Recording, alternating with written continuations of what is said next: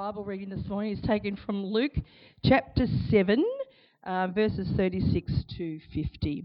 And Jesus anointed by a sinful woman. Now one of the Pharisees invited Jesus to have dinner with him.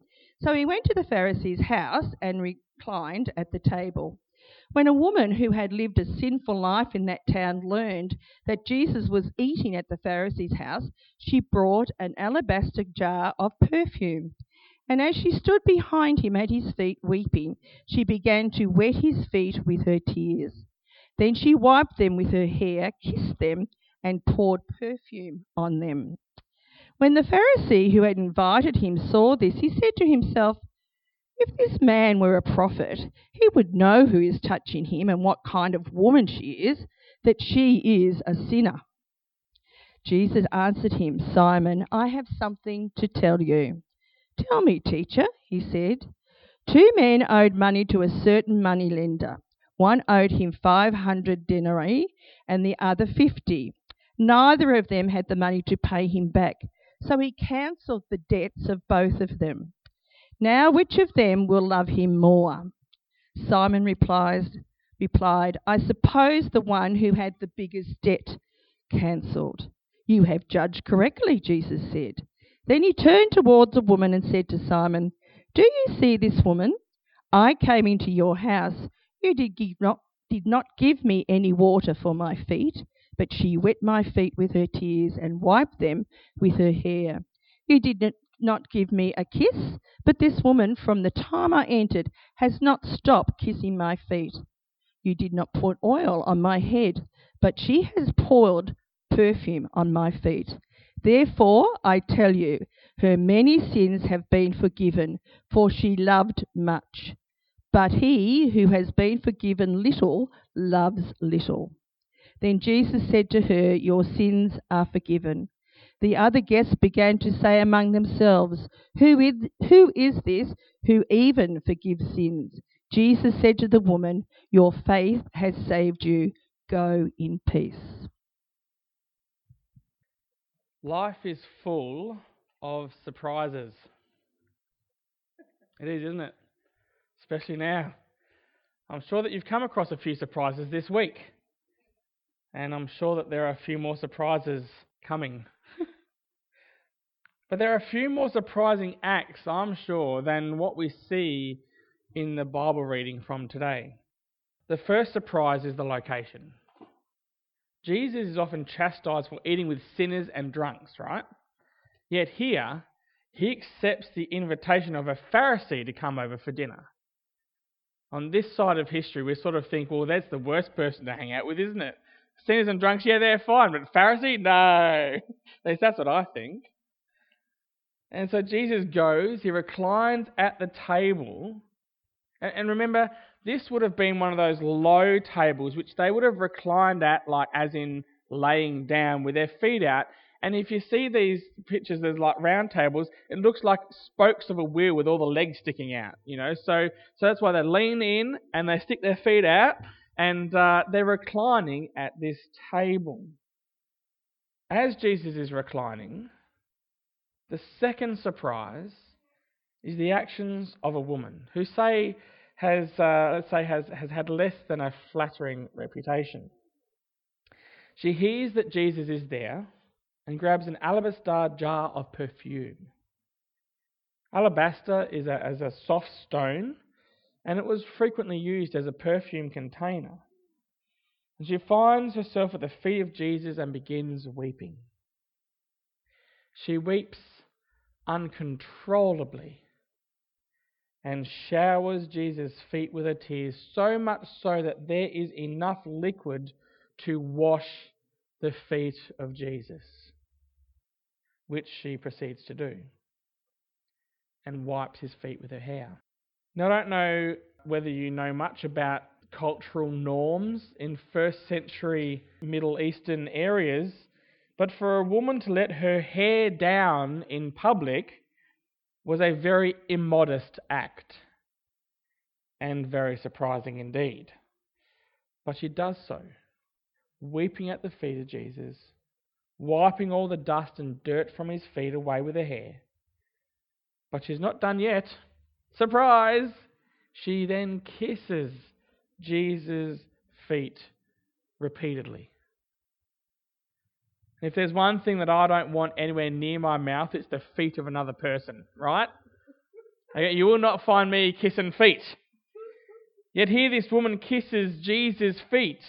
She kisses them fervently again and again, if you look at what the Greek words in this passage mean.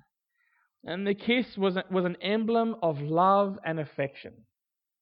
And in this manner she testified her love for the Lord Jesus, and at the same time her humility and sense of sin by kissing his feet.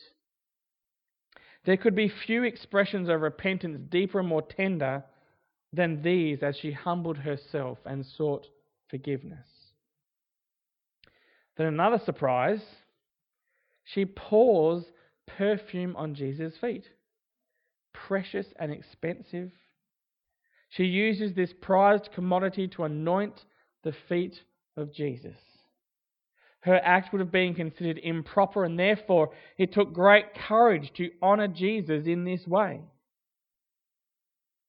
And then, unsurprising, the Pharisees, they charge that Jesus is not a prophet because a true prophet would not allow a sinful woman to touch him. And to help this Pharisee, Simon, to help him understand what is going on, Jesus asks him if two people who owed a debt and two of 2 months' wages and one of 20 months' wages, that's the figures that we're talking about here, 2 months' wages or 20 months' wages, and those debts were forgiven, who would love the person who forgave their debt more? Of course, Simon answers, the one with the bigger debt. And Jesus says, you are correct. You have judged correctly. And then he turns his attention, all of their attention, to the woman. And he asks Simon if he sees her. We know Simon noticed her, but I don't think he ever truly saw her. If he had, he would have seen a broken woman. A woman who was living with regret. A woman who could no longer care enough about what other people thought of her, that she was prepared to be ridiculed and scorned for her impropriety, yet a woman who felt deeply the desire to be forgiven by Jesus. Jesus points out to Simon the Pharisee that when he accepted his invitation and entered his home, he was not given the basic hospitality of water with which he could wash his feet. Yet this woman wet his feet with her tears and wiped them with her hair.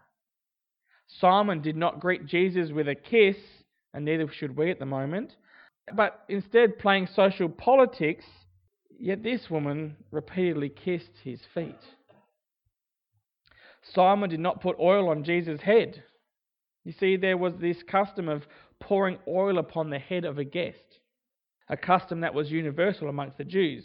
And the oil used was sweet oil or olive oil, and it was prepared in such a way to give an agreeable smell.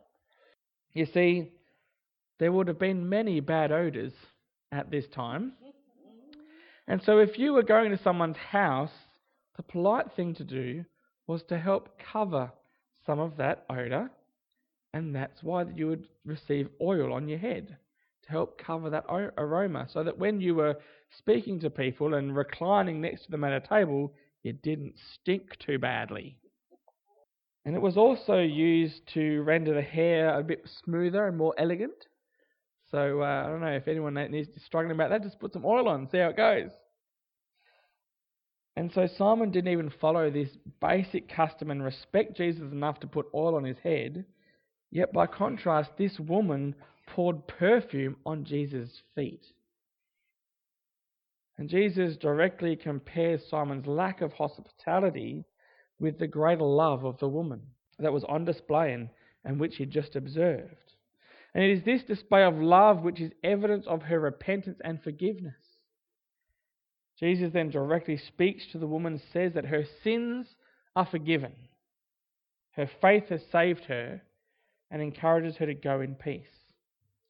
I want to ask you a question. In this story, who do you identify more with? Is it Simon the Pharisee? You're just scraping through the basics with Jesus, you're ignoring him a bit, but still trying to be close-ish to him?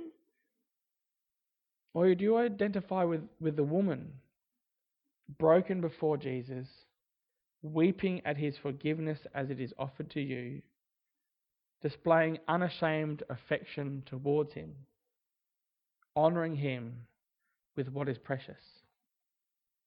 So there will be times of surprise for each of us as we one day find ourselves acting just like Simon.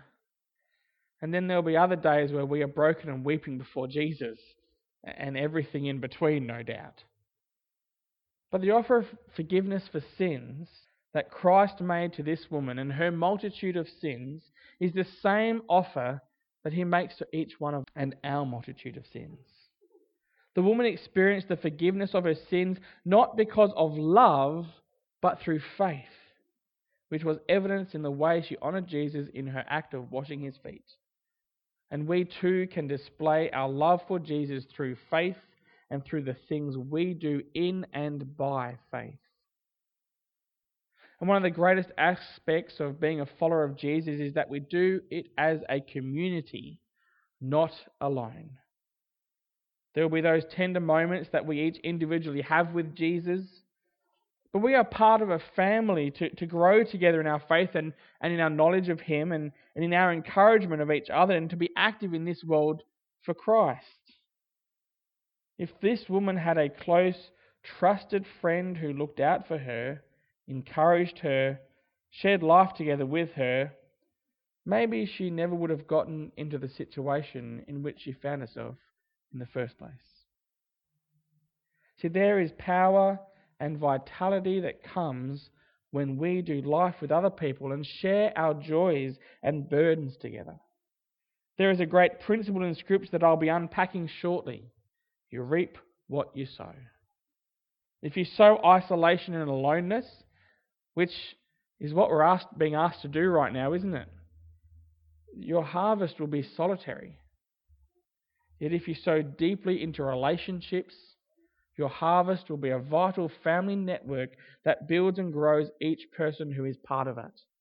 And so in this very moment, it is important to keep relationships going, keep contact going, and keep encouraging those around you. Because indeed we do reap what we sow. After this, Jesus travelled about from one town and village to another, proclaiming the good news of the kingdom of God. The 12 were with him, and also some women who had been cured of evil spirits and diseases. Mary, called Magdalene, from whom 7 demons had come out. Joanna, the wife of Chuza, the manager of Herod's household. Susanna, and many others. These women were helping to support them out of their own means. So it's quite interesting to note the special mention of these women and many others who were women of their own means and who were supporting Jesus and the disciples. Luke has more references to the role of women in Jesus' ministry than any other gospel. And here he mentions several by name, and it's noteworthy that the women come from a wide variety and array of social levels, from the highest level of social order in Herod's palace to a demon-possessed woman who would have been a social outcast. And I love the fact that Joanna was the wife of Chuza. There you go, if you're looking for baby names. Chuza. That's a good one, isn't it? Well, maybe Chooser, I don't know, but Chuza sounds better. While a large crowd was gathering and people were coming to Jesus from town after town, he told this parable. A farmer went out to sow his seed. As he was scattering the seed, some fell along the path. It was trampled on, and the birds ate it up. Some fell on rocky ground, and when it came up, the plants withered because they had no moisture. Other seed fell among thorns, which grew up with it and choked the plants. Still other seed fell on good soil, and it came and yielded a crop 100 times more than what was sown. When he said this, he called out, "Whoever has ears, let him hear." Now, we know that this parable is not really about the sower, It's more about the soil. His disciples asked him what the parable meant. And he said, "The knowledge of the secrets of the kingdom of God has been given to you, but to others I speak in parables, so that though seeing they may not see, though hearing they may not understand. This is the meaning of the parable. The seed is the word of God. Those along the path are the ones who hear, and then the devil comes and takes away the word from their hearts, so that they may not believe and be saved.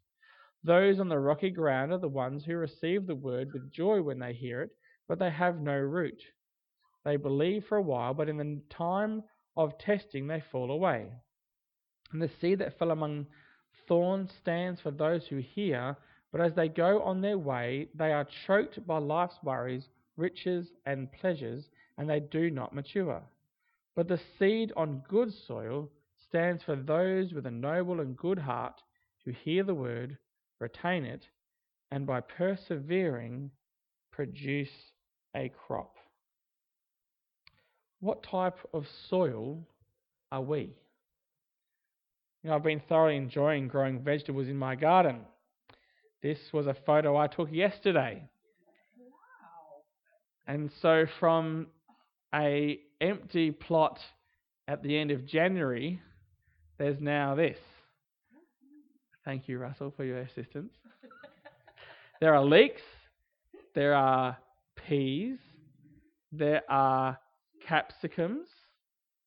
$14.90 in the supermarkets right now for a capsicum. Anyway, there's silver beet and celery. There are dwarf butter beans, and there's corn. That's in order of my little veggie patch there. Might have to soon. Don't worry, any excess will probably be distributed. But one thing that's been abundantly clear is the work required to produce a good crop. We set it all up with really good preparation, getting good topsoil and protecting from the birds, vital. And now every couple of days we go through and pull out all the weeds. We add fertilizer to the soil and to the leaves, and we have a very productive garden. And it's pretty much also the same with our chickens. We provide them good food and water and give them the kitchen scraps.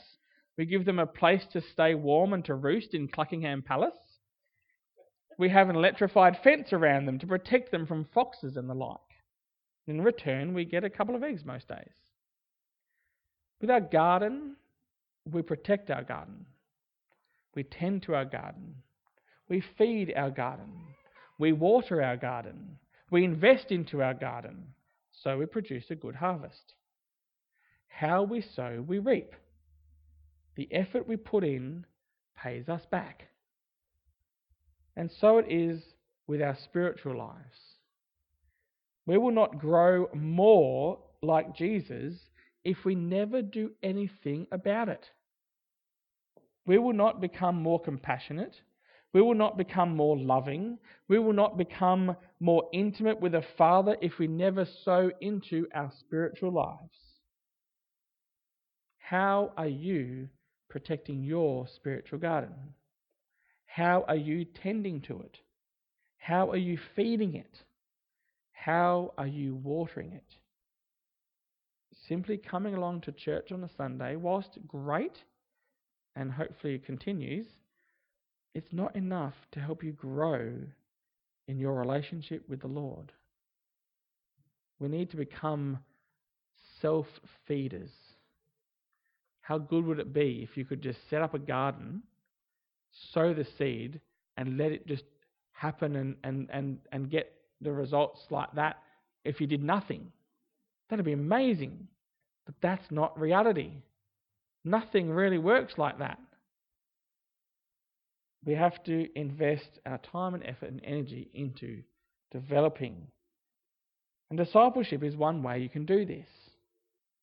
And you can do it in a very casual but intentional manner. How you sow, you reap. But hold on, Aaron. My faith is personal. I don't need to share with other Christians about my faith. I don't need to talk about what God has been doing in my life with anyone. No, it's all right, it's just between me and God. We've got a good relationship. We understand each other. Well, that might be how some people feel. You may be very private, and you may not even see the benefit of catching up with a Christian friend and chatting about how you're going, how your families are, what we can be praying for each other about, or what we need help with, or how God has blessed us recently. But this verse continues straight on, and it says, "No one lights a lamp and hides it in a clay jar or puts it under a bed. Instead, they put it on a stand so that those who come in can see the light. For there is nothing hidden that will not be disclosed, and nothing concealed that will not be known or brought out into the open. Therefore consider carefully how you listen. Whoever has will be given more. Whoever does not have, even what they think they have will be taken away from them." So your faith is not private anyway. God sees all, and He wants you to bring your faith to light. Stop hiding it under the bed. Bring it out. Let it shine. Let your light touch the hearts and lives of others. Bring some of the hope you have in the gospel with you and share what that hope means for you this week, next week, or next month. Let your light of faith shine brightly and boldly. Let it spark in others what God has sparked in you. There's no need to be shy. See, discipleship isn't a teacher to a student. It isn't master to apprentice. Discipleship is light to light, heart to heart, life to life. And I reckon discipleship is something that would bless every person who calls themselves a follower of Jesus. And most of us are already probably doing it naturally anyway. I mean, how many people regularly catch up with a friend over a coffee or lunch and talk about life, talk about family, talk about our struggles and our joys, talk about God's activity in our lives, and encourage each other in life and faith? I think over the coming weeks, catching up with someone for a coffee is going to be super important. If you don't like coffee, like I don't like coffee, hot chocolate or Coke is fine, I'm sure. Get your caffeine how you can. But it's really important that we not only sow hope, but we actually bring calm with us. And if we are going out, if in areas where we are allowed to, where it's permitted within the regulations, then we go and support our community as well. And so it's like a double benefit. You get to catch up. I might catch up with Brett, and we might get to talk about each other. We might encourage each other. Brett might share with me what God's doing in his life, how He's been speaking to him in the Bible and through his devotions, and I'll get to do the same. We'll be encouraging each other, and we'll be supporting a local business, which are going to do it really tough. What a great double benefit there is. We get that benefit, and so do they. That's a one way we can bring hope. And today we have an opportunity to sign up and be involved in discipleship. These groups of 2 or 3 people meet up every couple of weeks to once a month. You set a day, a time, and you dedicate that to the Lord to disciple each other, to pray together, to share what God has been doing in your life, to share what He's been teaching you from His Word, to laugh and enjoy each other's company, and to bless each other. Meet for 30 minutes or an hour or as long as you want to meet. It's nothing fancy, but it's another way we can sow into our lives, into the life of someone else as well. And this passage ends with this verse. Therefore, consider carefully how you listen. Whoever has will be given more. Whoever does not have, even what they think they have, will be taken from them. Discipleship helps us practically, as here it says, the one who already has a knowledge of God's word will understand it better.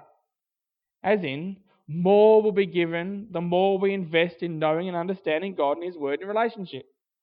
Whereas the one who does not listen carefully will lose even what he has heard. Now, I don't necessarily think that faith is one of those things that is use it or lose it. At least not in terms of our salvation. But I certainly do believe that the more we interact with our faith and how that intersects with life, and doing that in relationship with others, the more we will grow more like Jesus. The more we will apply the gospel to our daily lives. And the more we will have the ability to bring the hope of the gospel to others. So Luke 8:15, but the seed on good soil stands for those with a noble and good heart who hear the word, retain it, and by persevering produce a crop. The best way to be good soil is to invest into our soil. And we can do that through discipleship. In just a moment, we're going to conclude our service here today. And on your way out to get your coffee and head outside, there is sheets of paper there, which one person is going to stand and write your name down for you if you'd like to sign up. And that is to be involved in discipleship. Now, you might already be doing that. And so there's two sheets. One is I'd like to do it. The other one is I'm sort of already doing this thing called discipleship, but I'd like to let you know that I am, which I'd also like to, we'd love to encourage and to hear too. And so you can register the group that you already meet with. So you might, Colleen, already have a meeting once a month with Faye, and so you might just say, hey, yeah, I'm already doing that. Isn't it great? Yes, well done. Write us down. So I'd love to hear those things too. And if you see someone's name on the sheet and you'd love to do discipleship with that person, well, I've put two columns. You can actually get your name written in the column beside that, and I'll connect you two together. And so then this week, once I've collated that information, I'll send that out to everyone who'd like to be involved, and we can work that out together. So I'm going to send a list of everyone that wants to do discipleship. I'm going to send out an encouragement to people who are together. This person would have been connected, or with a suggestion of a connection for you. If it's not, or not already a close friend, great! How good is that to expand our friendships even here within our church? And we're going to send those out, and we can really look forward to seeing these deeper spiritual friendships growing amongst our congregation. And how much more important is it to be grounded in relationship with other people even now, more especially now, and seeing those relationships bear fruit as we invest into our soil and grow more like Jesus. Because that's really what it's about. Being a vibrant family that is full of gospel-centered growth. This is one way we can do that, is to grow. So I'm going to let me pray for you. Lord Jesus, we thank you that, Lord, you offer us forgiveness, just like that woman who wept at your feet. Lord, we know that we will at times find ourselves with a heart like Simon's. And so, Lord, we pray that as we enter into these discipleship relationships, that would be a source of joy for us. That'd be a source of growing more like you, and so that our hearts would become more like yours. Lord, I pray that these discipleship relationships would indeed foster deep spiritual friendships amongst us, that they would bear fruit of health and vitality, that there'd be an encouragement for us to apply the gospel to our circumstances and to encourage each other in those moments of doing that. And that, Lord, where we do have at times a heart like Simon, that close friend would be able to speak into our life and say, hey, maybe there's a better way of doing this. Let me help you. Let's work together and let me encourage you.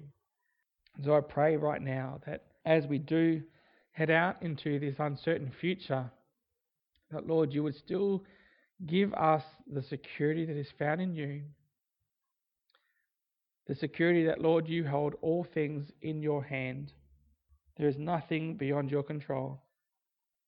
Lord, I pray that you would protect us, particularly those who are vulnerable.